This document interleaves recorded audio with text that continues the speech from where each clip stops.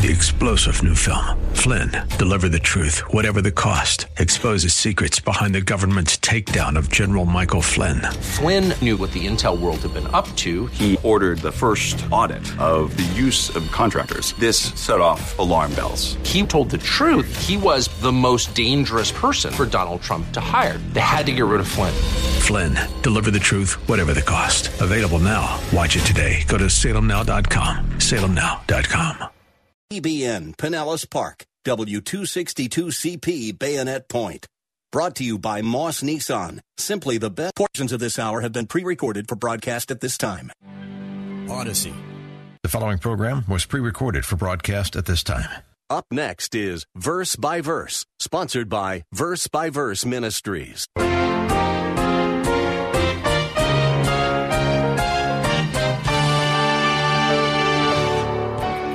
The struggles that you are going through now with the little things, the heartaches, the heartbreaks, the difficulties, the things that come up where you think they're just expressions of utter failure. No. God is going to use that to accomplish His plan. Hey, think about that. Rain, failing a test, being turned down by the school you wanted to go to, and all. God is in control, the whole thing. Do you feel like you're having a bad day? Does it seem as though everything that could possibly go wrong has gone wrong today? Perhaps you're facing some pretty big challenges right now, or you just received some very sad news. Well, friend, God knows all about your situation, and He has a purpose for each one of those events. Hello, and welcome to another edition of Verse by Verse. Our teacher, Steve Kreloff, has been leading us through a study of the biblical book of Esther. As the story unfolds bit by bit, we are seeing more and more of God's design and control over every facet of the story. And it's encouraging to us because we realize this is also the way that God works in our lives. Here's Pastor Steve to tell us more about how God's control works. Throughout the book of Esther, and we said this over and over again, but it's worth saying again, we never hear God's name mentioned. Never. But with the eye of faith, we see Him working, don't we? We may not hear His name or read it, but we see Him by the eye of faith working off stage, behind the scenes and the shadows to accomplish His plan to preserve Israel. That's the remarkable truth of this book. He that keeps Israel is working behind the scenes to keep Israel. And God knows all about what's going to happen because He's not asleep. It's not taking Him unaware. So before Haman plots to destroy Israel, God's invisible hand moves in the course of human events. Now let's pick up from chapter 2 at verse 19. This is where we left off last week, so we're just picking it up in our Bible study. And when the virgins were gathered together the second time, then Mordecai was sitting at the king's gate. Esther had not yet made known her kindred or her people, even as Mordecai had commanded her. For Esther did what Mordecai told her, as she had done when under his care. Now, we left off last week that the king delights in Esther, and he has made her the queen over Persia, and he holds a banquet, a feast, in her honor, Esther's feast. And basically what verse 19 is saying, that the other women, they were turned down. You know, were no longer in a position to be possibly queen of Persia, and that's what happens. But what we want to notice really is verse 20, because now we find that Mordecai is sitting at a place called verse 19. He's sitting at the king's gate. Now, if you don't understand, as I didn't until I studied this, a little bit about what the Bible means by the king's gate in ancient times, you might get the wrong impression. Mordecai is sitting there, and it does not mean that he's trying to get into the palace, kind of like a pauper sitting outside waiting for someone to notice him. That's not the thought here. Nor is the thought that Mordecai is lazy. He's just sitting around doing nothing. No. In the ancient Near East, the gate was the place where legal matters were settled. The gate was the courthouse of the ancient world. Most of the cities were walled, and everybody eventually had to pass through the gate of the city at one time or another. You didn't go out or into the city except you went through that gate. And so it was a very good place to hold court. Probably, and we're not told this specifically, but I think it makes sense, that through Esther's influence, Mordecai has been appointed as a judge or a magistrate. He's in politics now. He's at the king's gate because he belongs there. He's a judge. But even though she arranged for this, it doesn't mean that she let her Jewish identity be known. In fact, verse 20 says that she did not let her identity be known, but she probably pulled some strings and said, I want this man in this position. Now, as I was reading this, I thought, this is really insignificant. I mean, it appears insignificant. You know, why would God tell us if the man is at the king's gate? I mean, who cares that he's at the king's gate? But you know, this is where the whole story hinges upon this incident. The whole preservation of Israel and how God is going to use this hinges upon Mordecai being in the right place at the right time. It's the little things. The whole book hinges upon this Jew being at the gate and overhearing an assassination attempt on the king's life. Let's look at verses 21 through 23. In those days, while Mordecai was sitting at the king's gate, Bigthan and Teresh, two of the king's officials from those who guarded the door, became angry and sought to lay hands on King Ahasuerus. In other words, they wanted to kill him. They didn't want to just put their hand on him. They wanted to kill him. But the plot became known to Mordecai, and he told Queen Esther, and Esther informed the king in Mordecai's name. Now when the plot was investigated and found to be so, they were both hanged on a gallows, and it was written in the book of the Chronicles in the king's presence. Quite frankly, assassination attempts on ancient kings was a common occurrence in Persia. We know this from secular historians that basically you could pick up, if they had a newspaper, you could pick it up every Thursday to find out who attempted to kill the king and what assassination attempt was foiled. It was a common occurrence. This was not out of the ordinary. This was your normal government officials getting disturbed of the king and plotting to kill his life. In fact, kings spent most of their time, or much of their time, simply trying to find out who was going to try to kill them next. If you were living in those days, you would not want to be a Persian king. That's the last thing you'd want to be, because you would have your life threatened all the time. Well, this assassination attempt was overheard at this time by Mordecai, because he's sitting at the gate and he must have heard them talking and whatever. And so he goes and he tells Esther. How he did it, I don't know. Must have sent word to her. And Esther told the king, and the plot was foiled, and it was written down in the royal chronicles. How little and insignificant this event seems. Just a common, really, quite frankly, ordinary, everyday assassination plot was overheard by an ordinary government official and written down in the royal records. By the way, this was commonly done, written down in the royal chronicles, commonly done as Xerxes was very concerned about loyalty. And so he would always write down in his official government records whose name, who was turned in, who was the one who told them about this, and all the details of it. This is very common. This is something that happened all the time. In fact, we know from history that is eventually how Xerxes died. He was assassinated. Not through these two men who tried to do it, but later on in history, he was killed, as were most kings. Nothing out of the ordinary. Yet the preservation of God's people hinges upon this very incident. Someone has stated this: God swings big doors on little hinges. And that's true. This is the providence of God, invisibly moving behind the scene to bring about his plan, using the ordinary events of life to fulfill his ultimate will. Now, I want you to know that this is not just something that took place in Bible times. This is the way God works today. This is the way he works in your life. I'm sure that if you thought about it enough, you could look back on your life and recall how the little things, seemingly insignificant things, seemingly insignificant at the time, have proved to be the little hinges upon which God swings his big doors. Think about that in your life. Little decisions have charted the course of the rest of your life. Little things, insignificant events, minor decisions. Now, I'm going to tell you something that happened in my life that I have never said publicly, but now I've got your attention.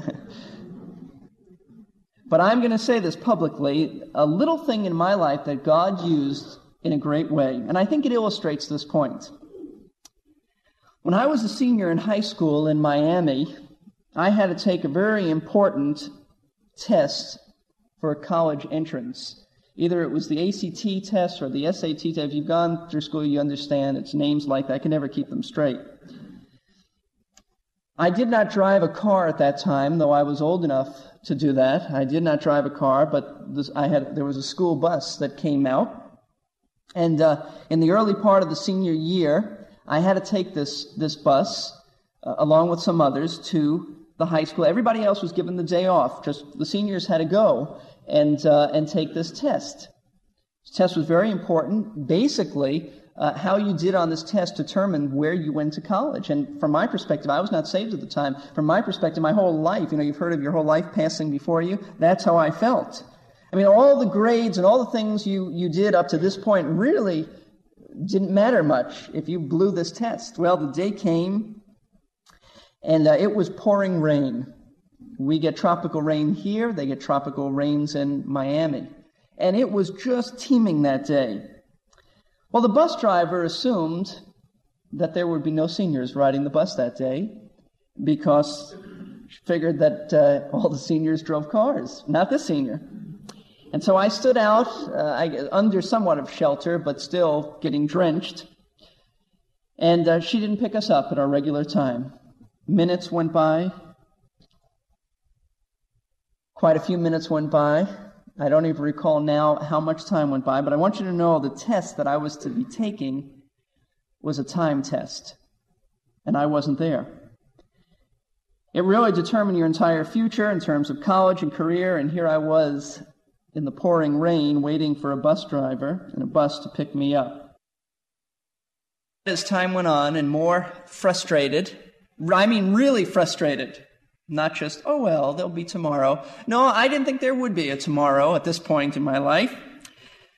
Eventually, someone got through and made a phone call, and the bus arrived. And by this time, I was so upset that, quite frankly, I blew the exam. Now, I might have blown the exam anyway. I don't know. But I blew the exam.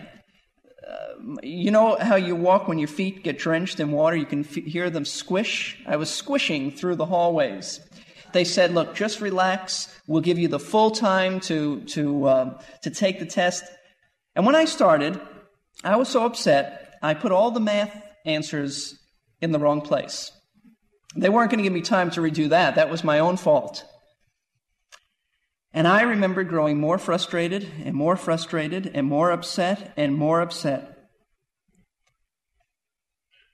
Well, I probably got the lowest score in the whole test. Regardless of the fact that my high school grades were good, I probably got the lowest test in the whole, the lowest score in the whole school. I didn't ask too many. I was just embarrassed, because if you ask someone, how did you do? Then they always turn around and say, how did you do? So I didn't ask too many people how they did. But if I wasn't at the lowest, I was close to it. And I applied to the University of Florida because many of my friends were going there, and when you were in Miami, that was just the school to apply to. And I was turned down. Just, no second chance. You blew it. I got like 100 points lower than what you had to get as the minimum to get in there. That's how bad I did. But in God's providence, I was accepted on academic probation at the University of South Florida. Academic probation. I remember I had to fly up with my mom. We flew up here, and she had just gotten her driver's license. She didn't know how to drive. And in the providence of God, we survived. And she was 50 years old when she got her driver's license, but she would do anything for her son. We flew up. She didn't like flying. I didn't like. In fact, I had never flown before. This was it. This was the first time. She was driving. I think it was like she was going like 70 miles an hour in a 40-mile zone. And I said a few times, Mom, I think you ought to slow down. Anyway, by God's grace, we survived. And the University of South Florida said, yes, we'll accept you on academic probation. Real boost to the old ego.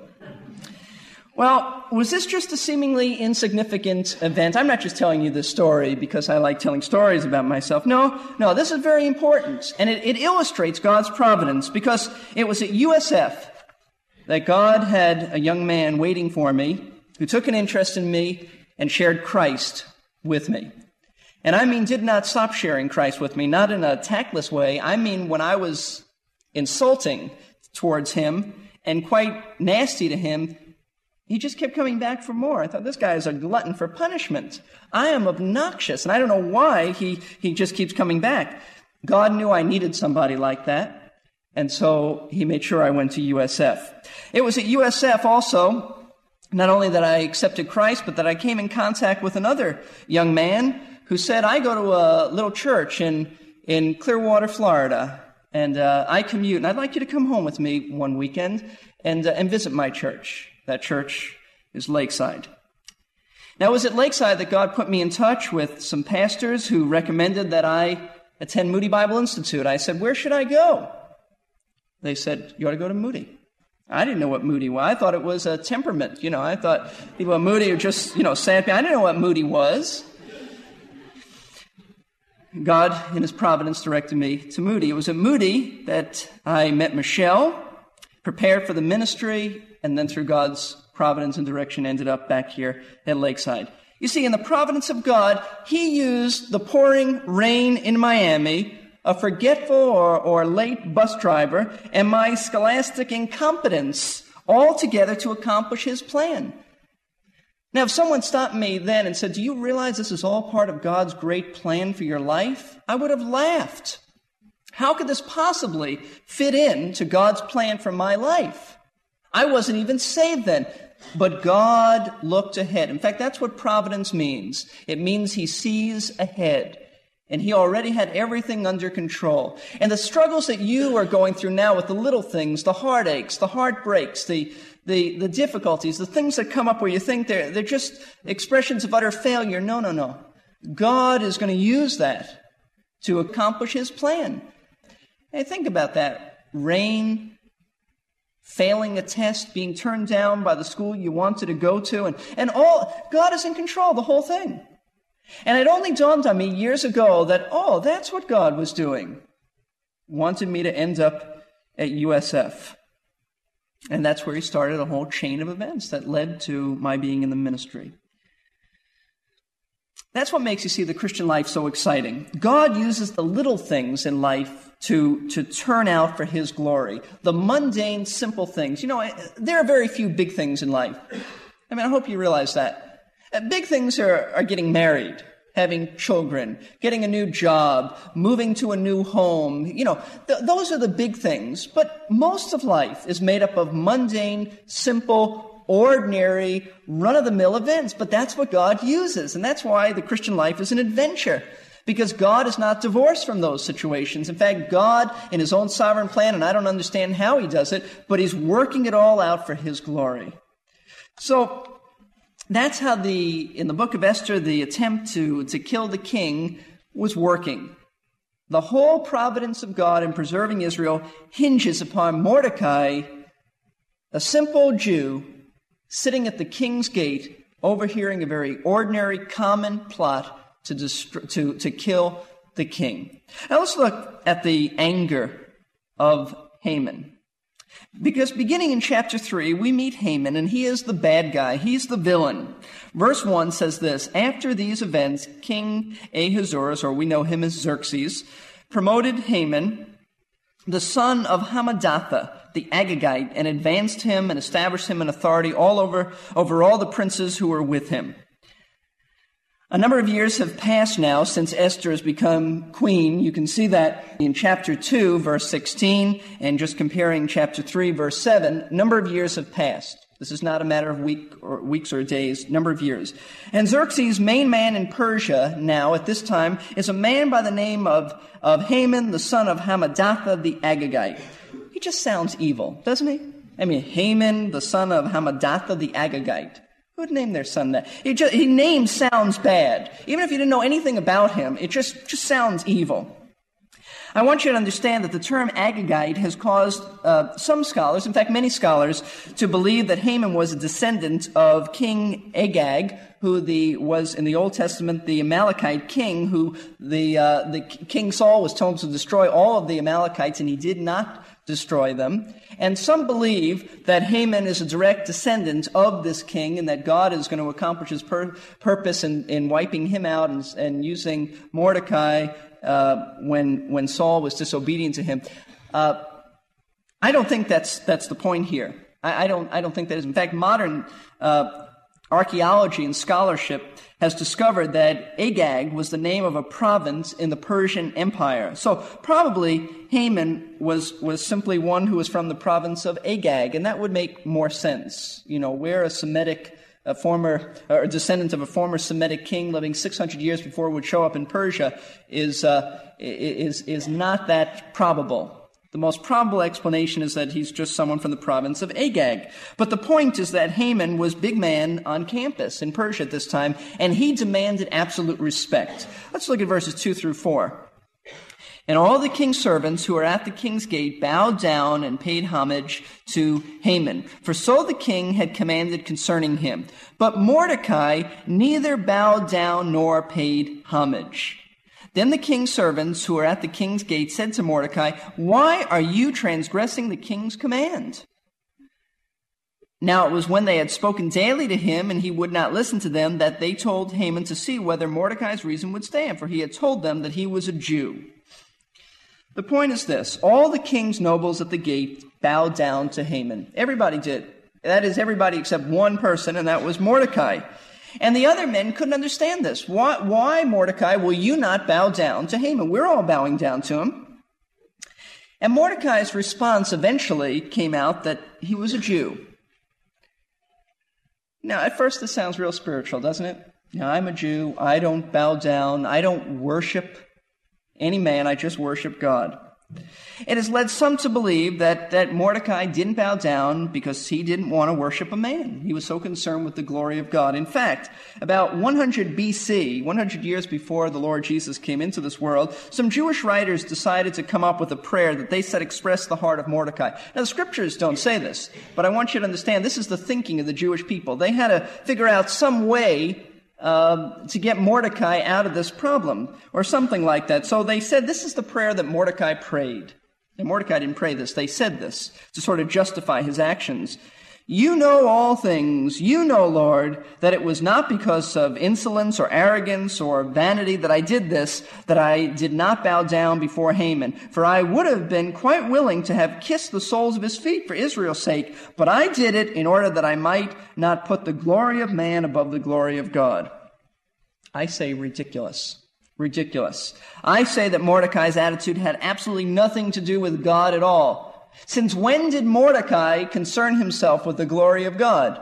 If he was so concerned with the glory of God, why wasn't he back in the city of God, back in Jerusalem? He could have been back there. He should have been back there. The man never mentions God's name. He never mentions the temple. He never mentions the city of Jerusalem. He never mentions the things that are precious to the Old Testament redeemed Jew.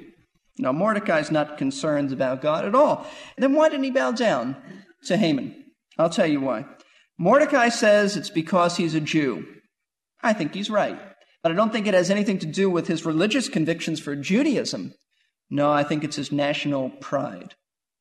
I think it's his national, stubborn pride in being a Jew that says, I will not bow down to this pagan Gentile who he probably despised.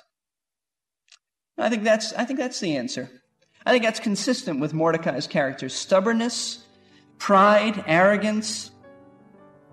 But when Mordecai revealed he was a Jew, and I'm sure he said, look, I'm a Jew. But I think what he meant was that I'm not going to bow down to this pagan. Not every excuse we make for what we do is a good excuse. In the case of Mordecai, he really didn't have a good reason for refusing to bow to Haman. His stubbornness actually fed the flame of hatred that burned in Haman's heart toward the Jews. Yet, as we will see, God was able to preserve his people despite Mordecai's sin. And that's a comfort for all of us. While God certainly does not condone sin in our lives, it is good to know that even our dumbest mistakes will not overthrow his plans. We will not enjoy the consequences of our sin, but we can rest in the fact that our God is able to help us put our lives back in order and continue to serve him.